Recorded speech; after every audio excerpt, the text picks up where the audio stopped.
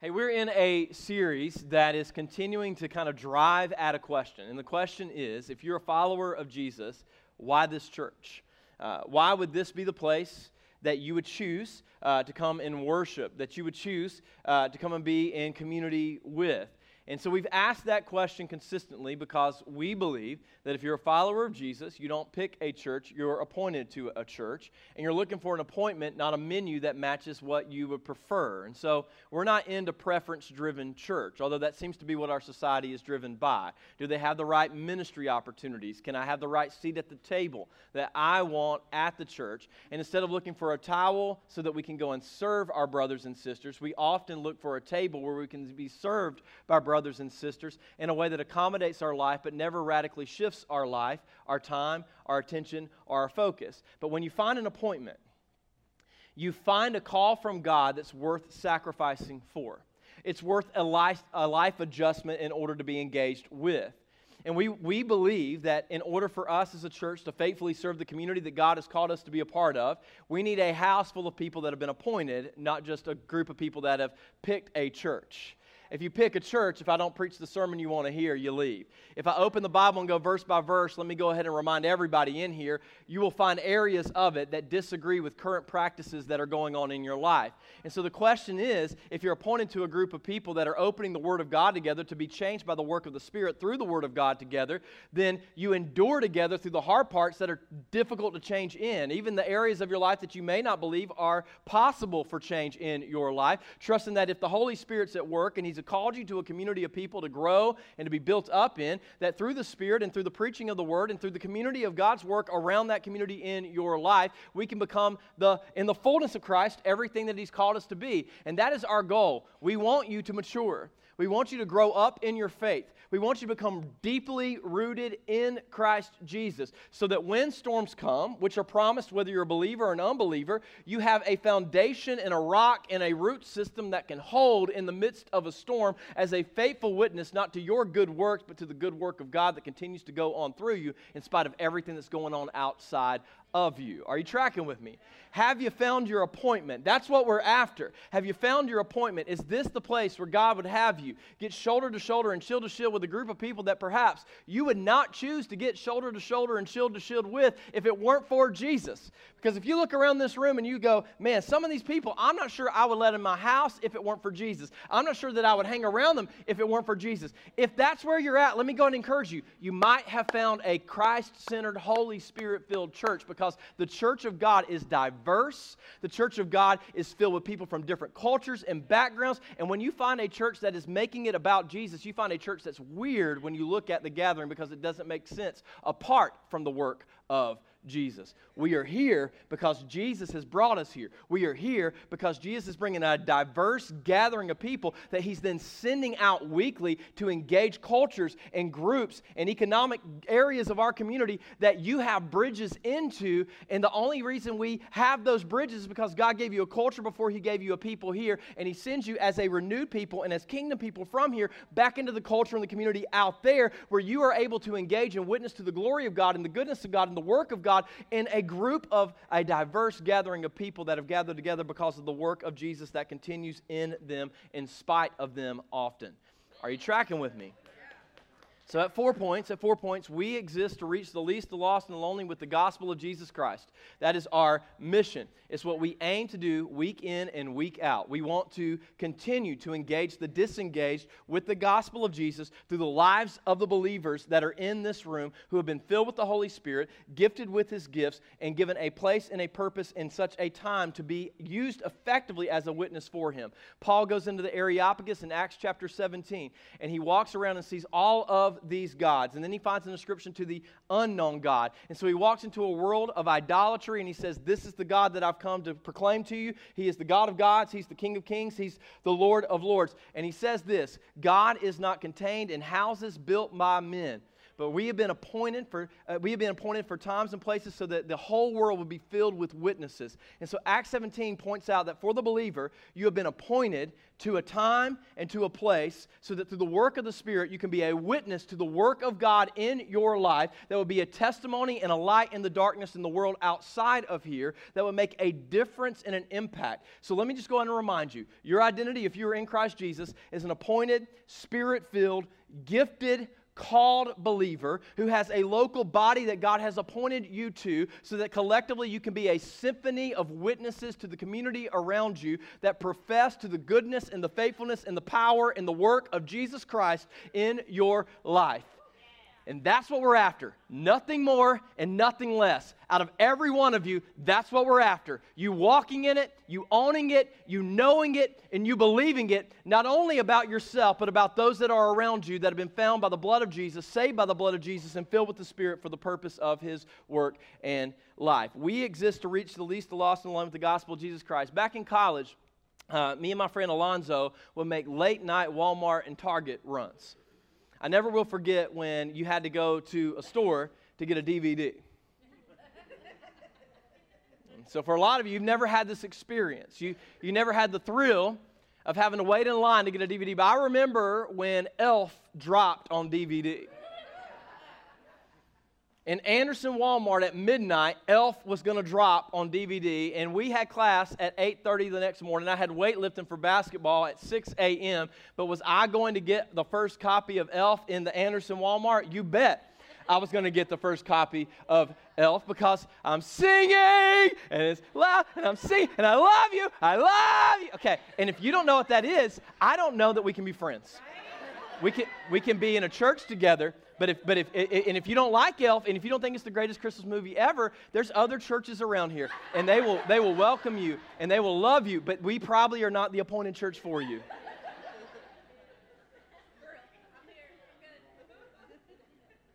So we went in with a purpose and a mission. We were going to get a copy of Elf. The problem is we came out with chicken in a biscuit, cheese in a can, Batman sheets. And somewhere in the journey, we got off track. Did we get our copy of Elf? Yes, but it got way more costly for a college student because we came back with a whole lot of extra stuff that we did not intend to get. And the reason I bring that up is that for a lot of you, you have a clear mission or a clear purpose for which you start out with in your life. But somewhere in the midst of your life cycle, you got distracted and you got a whole lot of extra stuff in the buggy that you never intended to put in there. You started out with, we're going here, and we're going to go light, and we're going to go quick, and we're going to get there. And what ended up happening is you got bogged down and distracted, and as a result of it, you just feel like you're lacking purpose in your day-to-day life. And it's not because you started with the lack of purpose. You started with the lack of clarity. You had clear goals. You had a clear mission. It's just you need some spring cleaning on the buggy cart because you put too much in it, and now you are wandering down aisles looking for a reason to buy things that you don't need. Looking for a reason to give your time and your life and your affection and your energy to things that honestly just don't matter in light of eternity. It's not that they're bad things. You see, for most of us, we're not living a life that seeks to do the bad. We're living lives that are just distracted with good. And good is the greatest enemy of great. And for a lot of us, we got a lot of good in our life, but we got so much good that there's no room for anything to be great in our life. And this is what I'm after in this series for us. We don't want to just be a good church. We want to be a great church when it comes to our faithfulness and our obedience to the very thing that God has called us to as followers of Jesus Christ. Are you tracking with me? And in order for us to be a great church, we can't wander from our main mission. Our main mission is to reach the least, the lost, and lonely with the gospel of Jesus Christ. And that means at times, church is going to look really messy because people don't come in acting like Jesus. People don't clean up as quick as we think they should, and you haven't cleaned up as much as you act like you have whenever you walk into this room and come into this church. You see, it's a messy process of living in vulnerability and in the light. It's a messy process of making repentance a common habit of your life because you've got to admit that you're still struggling and walking in sin, that you don't want anyone to know that you're still struggling and walking into it. For a lot of us, we think we repent once publicly and then we walk in shame for the rest of our life struggling in it and then we're delivered from it. But it says in the book of James, confess your sin to one another and pray for each other that you may be saved. Let me be clear on that one. That means do not pepper each other with advice. No one in this room needs more advice. We already have Google and AI for that junk. Pinterest is filled with advice on how to cook better, on how to dad better, how to mom better, on how to hobby better. We don't need, if we needed advice, we would go to the internet. But we need prayer, so we come to the church house. But the problem is we'd rather give advice than take them before the Lord in prayer. And the remedy of what God has called us to is to confess our sins to each other and pray for each other. And it's in the power of prayer and the confession of our sin that God then shows up and heals us. But for a lot of us, we're not healed because we confessed one time, or we didn't confess at all, or we lied in the confession about what was really going on. And as a result of it, we don't get it out in the open, so it walks in the dark and it lingers in the dark places. And as a result of it not being in the light, we just keep it hidden under, and we try to be Christian on the surface when underneath what we have is a battle going on where we need the power of God and the community of God to come around us, and we don't ever experience the deliverance because we don't get the prayer. So I want to be clear here. We are aiming for a very clear objective, for a very clear mission here. And that mission is that we would not wander from this, that we would never get to a point where maybe God blesses us with facilities we do own, and then when the community wants to come in, and we're like, oh, the community can't come in. Why? Because they mess up our facility. Are you kidding me? The facility was for the community. That's the whole point. It should get wrecked by the community using it. That's why it was put on the earth to be used by them. That's the whole point. And I just want to make sure we don't become a museum. I just want to make sure we don't become a story of what God did yesterday, but we become a living, breathing movement of what God is doing today. So we believe in order to stay focused on that mission, we've got to have consistent values and habits that keep us focused on the main thing. They keep the grocery cart clear. Are you tracking with me? They help us say yes. They help us say no.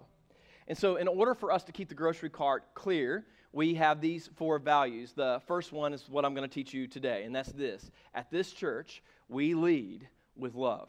We lead with love. This is a simple value, but it is very hard to practice. We lead with love.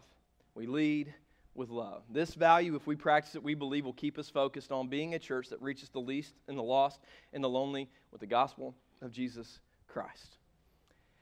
What is this about, and why is it such a big deal?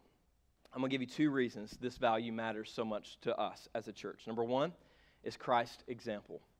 Christ's example is what we are after in everything that we do.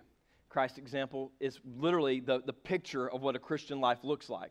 When Jesus was here, he lived a life by the Spirit, led by the Spirit, filled by the Spirit, to the glory of the Father. We are now, at being forgiven by the blood of Jesus, to be Spirit-filled, to be led by the Spirit, to be used by the Spirit, to endure by the Spirit, to overcome temptation by the Spirit, to be empowered by the Spirit. And through the Holy Spirit, we then find the ability to live the life that is impossible in and of ourselves, which is the life of the flesh. And so we want to live a Spirit-filled life that's in the example of Jesus. What is Jesus' example? We look at 1 John chapter 4, verses 7 to 12. 1 John chapter 4, verses 7 to 12. Dear friends, let us continue to love one another.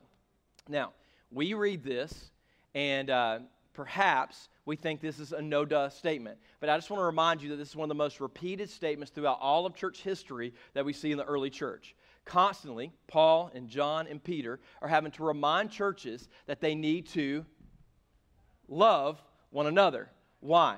Because it's very easy to be inconsiderate and dismissive of one another.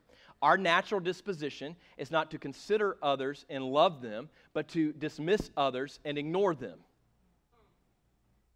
And you and I need to know this about ourselves.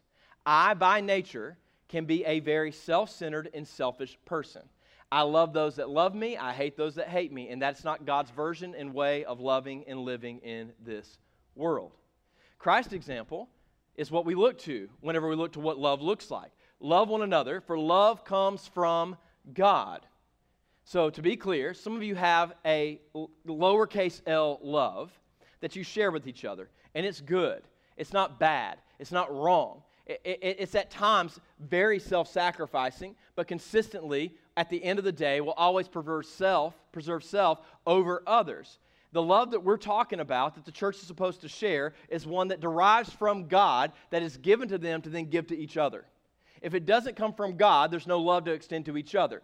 So I want to be very clear. Our understanding of what love may not be God's understanding of love. And we've got to understand that the love that God has called us to love each other with derives from Him and then is extended into our lives to the people that are around us. Anyone who loves is a child of God and knows God. And it's important for you to know that part. It comes from God, and if we love with that love, it's from God and it comes from God. Because a lot of people, you're like, well, does that mean if anyone is loving, that means that they're of God? Not necessarily. You got to give it some time and look from time to time, because some people are deceptive. Some people are highly deceptive with their love to get what they want from you, and they can endure through years and seasons of giving what looks like love, which is actually manipulation and scorekeeping. You thought it was free love, and what you end up discovering is that there was a big bill that was being racked up that they were going to bring to you. It's kind of like a credit card that has a 12-month 0% introductory rate. You rack the charges up, and you think, oh, we got time, it's great, it's free. And then usually, hopefully, you discover this by your 30s. Then you realize you get to like 3 months out, and you're like, oh, gosh, we got $1,500 a month to zero this thing out. And then they roll in all of the extra delayed interest that's been deferred on D-Day whenever it comes through. And for some of you, that's the kind of love you've experienced, and it doesn't derive from God. But anyone who does not love does not know God, for God is love. This is the standard. God showed us. Okay, so let's just make sure we understand it. You can say whatever you want to say, but actions speak more than your words, right?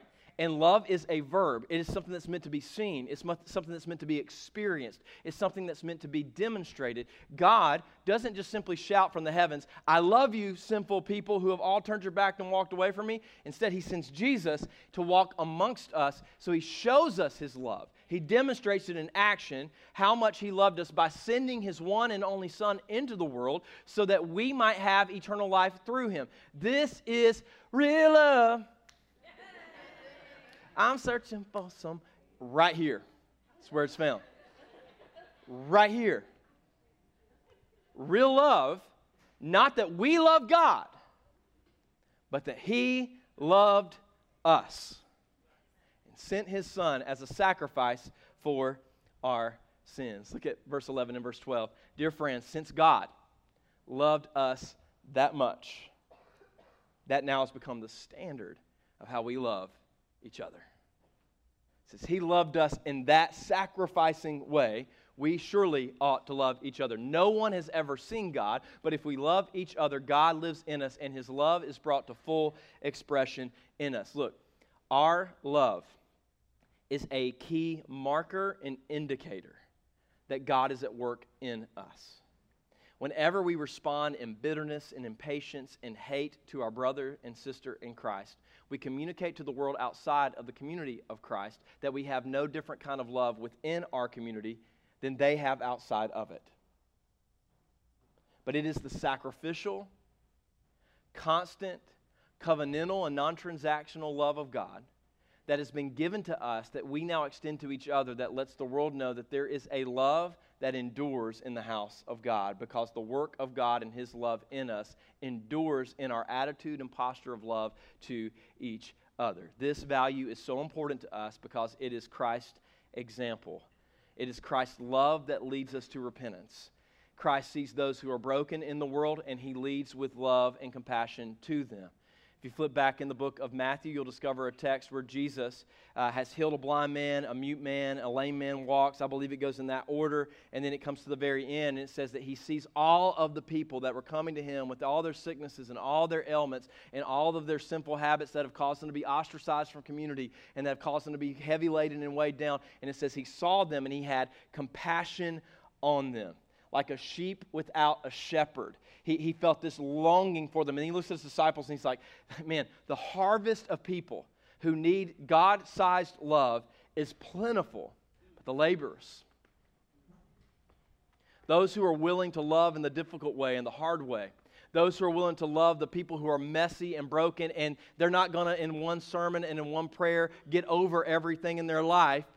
The people that are willing to really get into the trenches and get on the rubber boots, because you don't have fancy boots on whenever you're doing this kind of work, who are willing to get on the work clothes and really go to labor for the kingdom of God. Those people are few and far between. We like to love those that are easy, but man, it's loving the difficult that marks us with the people that are mirroring the love that God has given to us. So Christ's example is one reason this value is so important to us. Number two, it's Christ's command. Christ has commanded this of us Look at it with me. John chapter 13, verse 34 and 35. So now I'm giving you a new commandment. Love each other just as I have loved you. It is to mirror. It is to demonstrate Christ's love. And for some of you, this makes our souls heavy. This makes us burdened. This is not to speak of the fact that at times what is loving is speaking the truth. What is loving is setting clear boundaries because of the disregard of their health and the intent to continue to harm others around them. But our posture toward them is one of believing of the love of God and its ability to change them, to meet them, to interact and engage with them. And at times, there may be a need for a boundary, but there's never a giving up because love never fails and love never quits. So we've been commanded by the standard of Christ's love to love each other. You should love each other. Your love for one another will prove to the world that you are my disciples. Pay attention to the last line. Your love for the world will prove that you're my disciples. It's a testimony, or it's a testimony against your love for each other. You see, by this, everyone will know you are my disciples. This value matters because Christ's example and Christ's command lead us to it. You see, loving people God's way, let's just go ahead and confess this, is a lot harder than my way. Let me just throw it out there. It's a lot easier for me to love you my way. What's my way? You get 2.5 strikes. How many of you are glad God didn't give you 2.5 strikes? 10 witnesses and a lot of liars, huh? I'm glad that it's not like my way is, if you love me, I'll love you. Scratch my back, I'll scratch. See, that's the love that some of you learn from your father, and that's not God's love. That's not God's love. What does God's love look like? Well, we've been talking about it, but he goes in to highlight it in Luke chapter 6, verse 32 to 36. It says, if you love only those who love you, why should you get credit for that? I'm just going to let that sit on you for a minute. I love these kids right now. The other ones, not so much. You don't get credit for that. If you love those who love you, why should you get credit for that? Even sinners love those who love them. That's not God's love, that's the world's love. That's not covenantal love, that's transactional love.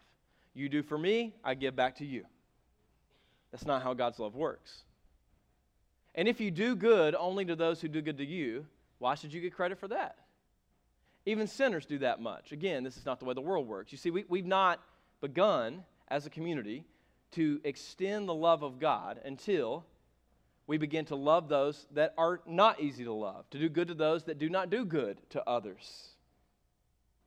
So you're like, well, that doesn't seem fair. That seems to set up a system where people take advantage of it. As if, right now, all of you in this room have it in various ways taken advantage of the free grace of God. How many of you have had a moment where you knew it was sin, but you thought, His grace is enough, and you just kept doing it? So you mean that God continues to love you in spite of your hypocrisy? In spite of your unfaithfulness? It doesn't run out and it doesn't quit on you whenever you turn the blind eye to your own sin and you call it little and you try and minimize it and make it small, and He still loves you with a constant love, and then you get mad? Whenever you've got to extend that kind of love to someone else? If you lend money to only those who can repay you, why should you get credit? Even sinners will lend to other sinners for a full return. Love your... Go ahead and write their name in your bulletin. Go ahead and write their name in your phone. This is where we can contend with whether or not God's given us love to extend to them. Go ahead, write the ex-husband's name down. Write the ex-wife's name down. Go ahead. Write the girlfriend down. Write the old boyfriend down. Yep. Go ahead and write that boss's name down. I'm not playing, y'all. Like if we have been loved by God, we have a love that He has given us and put inside of us that can overcome and love our enemies. So if this is true, let's go ahead and start identifying these people that we tend to dismiss and ignore and gossip and slander, which is real Christian of us, by the way. Come on. Go ahead and write their name down. Love your enemies. Do good to them. Lend to them without expecting to be repaid. Then your reward from heaven will be very great. See, here's the problem. Many of you are more consumed with stewarding your earthly rewards than you are with storing up heavenly rewards. And so what you've gotten into is this idea that you're losing, that this love is costly, which is part of the concept. Christ's love is costly. It cost him his life. And for you to live in that love and to extend that love, guess what it's going to cost you? Your life. Of course love costs. Love's not free. It costs. It's hard. It's difficult. There are times where I, in my spirit, feel real hate to people. I hate them. I hate what they've done. I'm frustrated with them. I don't like them. I don't want to be around them. And I feel God pulling me to forgive them and to give good. And I'm like, I don't want to give good, God. And I've got to acknowledge sometimes that in my heart, what I find in and of myself is not love that I want to extend. But at times, and as a believer, I think some of you can relate to this. At times, in the same moment of that emotion, I feel the Spirit of God convicting, going, blah, blah, blah, but I have more love to give you to give to them. No, but I have more patience to give you to give to them. No, I have goodness for you to give to them. I know you want to respond and you want to go tit for tat. You want to answer back with another insult, but I've got a good thing that you can give them. Pat them on the back, encourage them, build them up, and speak life, because you don't have death in your mouth. If they have death in their mouth, they're still in their tomb. But if you have death in your mouth, it may be a sign that you didn't come out of yours, even though you're professing to have as a follower of Jesus. No, in our mouth is to be life. In our mouth is to be good news. So when they do evil, we respond with good. You will truly be acting as children of God the Most High, for He is kind to those who are unthankful and wicked. Whew. That's me. What has Russ Chambers been in 38 rotations of the sun? In various seasons, very unthankful, and in a lot of my actions, wicked. And God loves me. You must be compassionate, just as your Father is compassionate. Now, you read that, and right now you hear, we've been commanded to love in a sacrificial way that is costly. And for many of us, we're like, how in the world do you constantly love an unlovable people? Well, the good news is the Bible speaks to the issue. How do you love an unlovable people? How do you love a difficult people? Look at the text with me. Here's how to lead with love. In a practical 3 steps, here's how you lead with love. Number 1, in order for you to lead with love, you first need to be loved by God.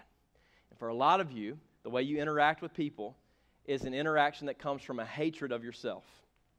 How many of you have ever disciplined your kids way harder than the discipline was required because you saw yourself and your own rebellion in them and you thought, not my house, not my family? I can't tell you how many times I've been angry at my son because my son acted like me. Not me as a child, me. See, most of us, we like to separate it. We like to go, they acted like me when I was a kid. No. Most of the time, they're still acting like you. It's just in an adult form that now has adolescence tied to it for them. But you have it in an adult form. It's still there. That self-centeredness, that selfishness, that stiff-neckedness that doesn't want to do what God, that's still there. And you get mad at them because you see you in them instead of repenting before God and going, oh, God, man, I am raising up people in my image instead of your image. And right now they're acting like me. And you got to come back to the fact that there are things that, I'll just be honest with you, I don't like about me. For a long time, I hated me. I couldn't understand why anyone would want to love me. And so I was very insecure whenever a pastor would get up and begin to talk about the love of God because I didn't love myself. Therefore, how could God love me? Now, this is not a self-love movement of you just need to love yourself and get content with who you are. Hey, take pictures in your undies and put it on the internet because, hey, you're perfect and flawed and like don't do that, okay? Like I don't need to see pictures of you being confident in your underwear. Do that in front of your spouse, and if you ain't got a spouse, I guess you could hang out with your girlfriends or your dude friends or whatever, but don't do that in front of just random people. Like that, everybody can see that. It's kind of odd, I was just wanting to see a picture of your kids, hanging out and getting a ribbon or something, and now it's you're happy about it. That's awesome, be happy about it, but that's not the kind of love I'm talking about. What do I mean by being loved by God? Receiving the love of God. 1 John 4:19, it reminds us of this. We love each other because He loved us first. So you need to understand that as an enemy, God has loved you. that with no promise of change, God has loved you and loves you. He's not concerned with your promises about what you will do if He gives you His love. He's led with His love, knowing that if it ever is fully received in your life, it will change and wreck and transform you into something new that you could not have become. See, this is the thing. Most of us are working to earn God's love. And what you don't understand is that there's nothing you could do to earn it, and God has never asked you to earn it. He's always led with it, and He desires for you to receive it. And once you have it, it will change in your life the areas of your life that do not align with His will and purpose and His direction. And we don't like that because we're like, well, what's going to change? How many of you got into a relationship, you're at the altar, and you're like, okay, I know this is a big deal, and I'm about to give you this ring, but I need to know every way that our relationship is about to change me. Like, before I give you this, I need to know that I still can get Thursday nights for football with the dude. Like, is that going to change? I need to know that we're still going to go and we're going to play softball 8 nights a week. Is that going to change? Like imagine before the ceremony, if your significant other, they came in and like, hey, I'm really worried, I'm concerned. You're like, what are you concerned about? I think this marriage thing's going to change me. So I've listed out some things that I need assurances of that we're not going to change. And then I love you and we'll get into it. Are you kidding me? Yet with God, a lot of you are wandering around going, okay, God, I get it. You love me. And I'm like, whoo, it's fun, but I'm going to stay over here. That was really cool. That's like beach camp. Woo, okay. I just need to know, if I really go in, is it going to change me? He's like, yes. And you're like, but in where? He's like, do you trust me?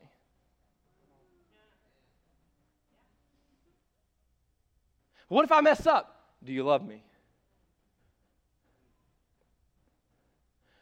What if I can't deliver and I don't come through? Do you love me? What if my entire life, as I knew it before, is nothing like it was before when I jump in with you? Do you love me more than these? Do you love me? You see, when you've been loved by God, you then are enabled, you ready? You're enabled to love God. I know this isn't complex, but our response to God is a response to His first move. We love because He loved us. And because He loved us, we now, being captivated, being impacted, being changed by that love, get to love the God who is love. Love is not God, but God is love. You see, God defines love. Love doesn't define God.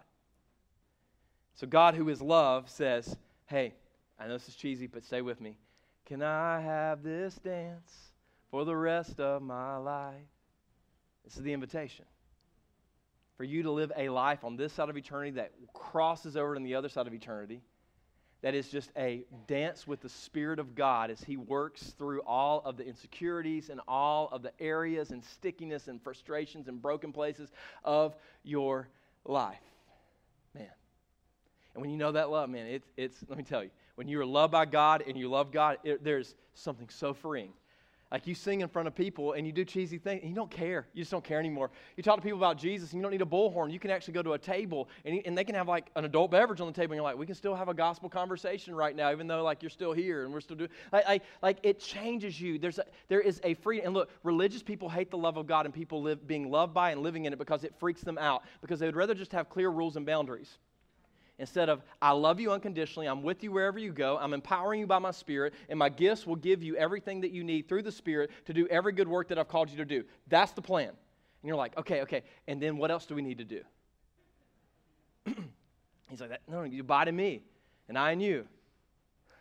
It's a daily, it's a daily, consistent walk with Him. So you lead with love, and the way that you get there is you got to first receive the love of God. If you don't love yourself, if you haven't allowed God to love you because you're like, I'm unlovable, I'm just unlovable, I'm difficult, God knows. That's why he died on the cross.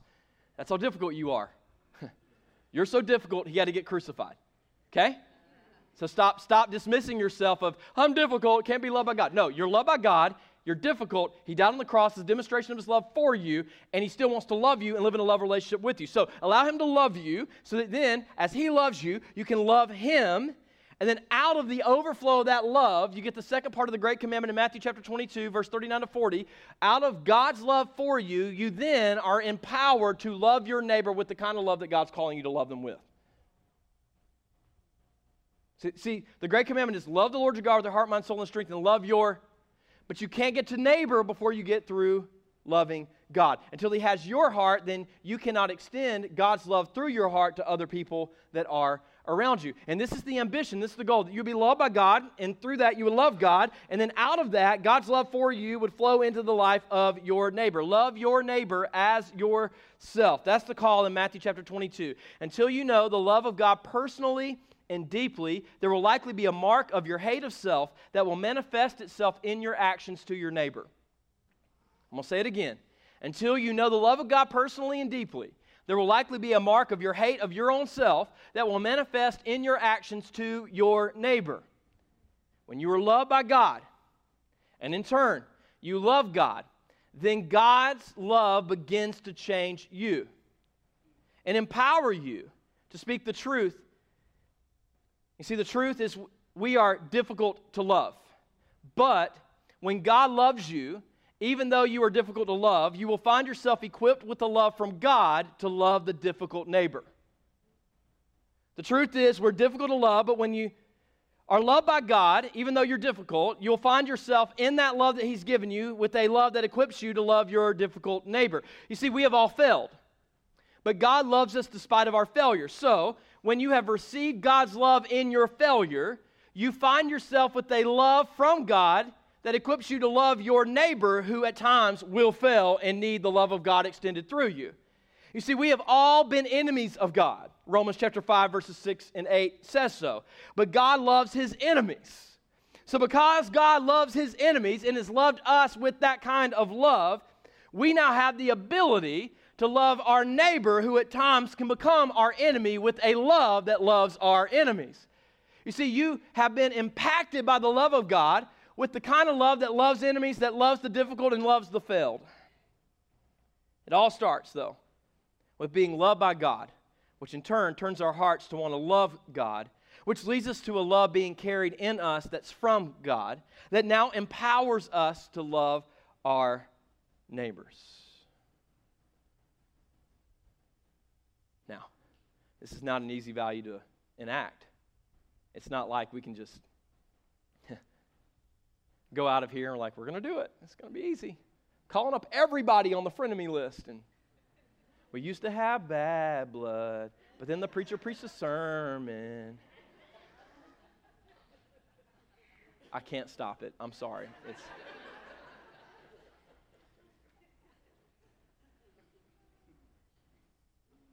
Let me close with this. Some of you have people that have really done evil, horrible things to you. They're not enemies because your parents told you to hate them, like the Samaritans. They're enemies because you've seen the evil that they've done against you and your own.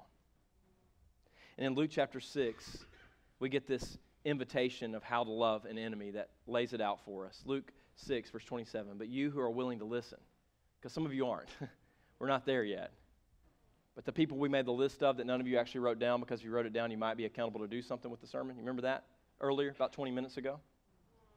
Anybody in the house remember that? Remember the list of people?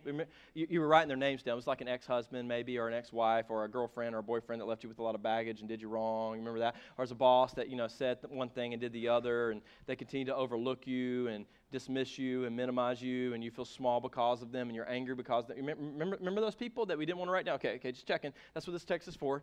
If you're willing to listen, I say, love your enemies. Okay? We've heard that. How do you do that? Let me walk with it through you. Verse 27 teaches us to respond to wrong with good. Verse 27a, do good to those who hate you. So for the believer, someone is hateful towards you, you are the end of the line of hate. You do not extend a continuation of the hate. They slander you, you do not slander back. They lie about you, you do not lie back. Evil people you may not be able to engage with in a redemptive way, but what you can ensure that you do is you put out any fires that they send your way, and you don't throw gasoline back on it and send it back their way. Evil people may require legal counsel to be dealt with. That's okay. That's wise, because there may need to be laws and boundaries that are put in place. But so far as it's on your end, you don't extend evil by continuing to multiply the transgressions of another and becoming a transgressor yourself as they have transgressed against you. They give evil, you give good because you have a good God at work in you. Do good to those who hate you. All right, that was easy. So as a believer, next time someone does evil, what's your trigger? Holy Spirit, I believe right now that there's a wrong being done against me. I could take it personal, or I could trust it to your cross or your judgment. I'm choosing to entrust it to your cross, meaning it'll be paid for by the sacrifice of your Son, or your judgment in your return if they've not repented, God. No injustice will go unseen. So I entrust it to you, and instead ask you to give me good to give them. Okay? You respond to evil with good. Number 2, you respond to those who curse you with blessing.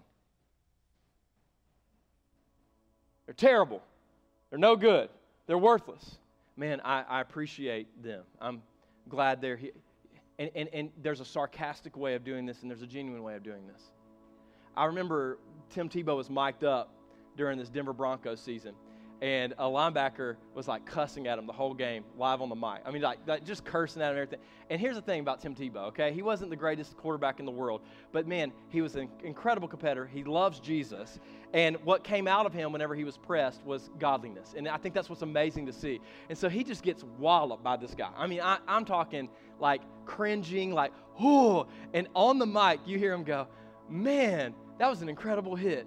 Hey, keep competing, buddy. And he gets back up. And he's being genuine. It's not smug. Like, he's just like, man, hey, great hit. Great hit. And he just keeps going. I'm telling you, I love that about him. I love that about him. And I love it to see it when you see a believer in the heat of competition or in the heat of a competitive world that loves Jesus more than they love their identity in their competitions. That allows the love of Christ to be extended through them. They get cursed by their opponent. They bless their opponent. This is what verse 28 says. Look at it with me. It says, bless those who curse you. So you love your enemies by responding to wrong with good, by responding to those who curse you with blessing. And then finally, number 3, verse 28, you pray for those who mistreat you. You pray for those who mistreat you. That's what 28b says. Pray for those who hurt you. So you can fight them in your head and argue with them in your head, which gives you no resolution, makes you anxious and makes you worried. Or you can understand that that moment where you feel that in your body, it is a trigger telling you, get on your knees and begin to pray for them. Y'all don't understand. Some of the reasons I pray for this church so much by name is some of y'all, I'm tempted. I get so frustrated at times with people in this church, and I'm like, Lord, oh man, I am sinful and a mess. But right now, they're making it a lot more easy to be sinful and a mess. And I need your help because I don't want to love them right now. I don't want to return that phone call. I don't want to hear them in their rant and the same thing that they've been doing. God, I'm not patient with them. Like, I have to pray because if I don't, I won't have God's heart for you, and I'll respond with my heart, which can be carnal and one-sided. That's how you love your enemies. You return evil with good. You take curses and you give them blessings. It's easy stuff. You pray for those who mistreat you. Here, I'll give you 2 more quickly. You give freely to those who think they have to steal from you. That's verses 29 and 30. Oh, you need that? Bless you, man. You can have it. You can have it. Is it a Miracle on 34th Street? Or I'm trying to think of the play. It's a Christmas play where they go and steal the candlesticks, and the guy that they steal them from says, oh, you needed those. I gave them to you. Whenever the police are holding them on there. I don't remember. I'll look it up. I'll Google it. That's what Google's for. You just pray for me. I'll Google that, all right? But that's the point, right? We live open-handedly in a way that we're able to extend generosity. Finally, the last one is you let your actions paint a roadmap to peace. Verse 31. Verse 31, do to others as you would like them to do to you. It's not a guarantee that they'll do to you what you want them to do, but it does make a roadmap to say, hey, I'm not going to treat you with ill contempt. I'm not going to hold your worst moments of your life over your head. I'm going to look at you with redemptive eyes. I'm going to look at you through the lens and the potential of what Christ could do in you. And so instead of speaking curses over you and over your insecurities and over your weaknesses and over your mistakes, I'm going to speak blessings to you. I'm going to pray for you. I'm going to ask for God's best in your life and in your family. And I'm going to trust that when He blesses you, it won't be because He's minimizing me. You see, the world works on a system that if your enemy's blessed, you get destroyed. But the truth is, God blesses and has enough blessing to go around for all of His people. So you can pray for God to bless everybody in churches that are around you, in ministries that are around you, and it won't be the diminishment of your ministry or your church or your identity or your value, because your value is rooted in Christ Jesus and not rooted in your achievements and your performance to begin with. So you can bless your enemies. You can return evil with good. Let your actions paint a roadmap for peace. This is the invitation. At this church, we want to live with the kind of love that's from God. A love that we have received, a love that has caused us to respond to Him with love in return, and a love that gives us the kind of love to love the least and the lost and the lonely around us with a love that will not let up, that will not let out, that will endure through all the hardships and difficulties in our life. As the band comes, our prayer team's going to come forward. If you're in a season where the enemies are many and the amount of love required to be patient and loving in this season is difficult, we want to pray for you.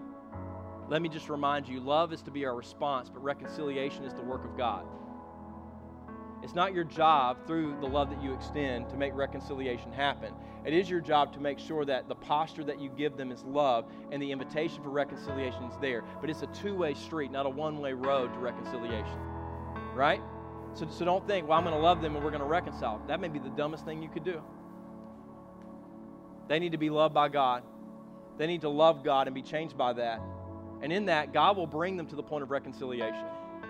Sometimes you got to understand your role and God's role in the equation. You tracking with me? If you need prayer, you come forward. But let's live this value out together. Let's love our neighbor. Let's lead with love. In Jesus' name, amen.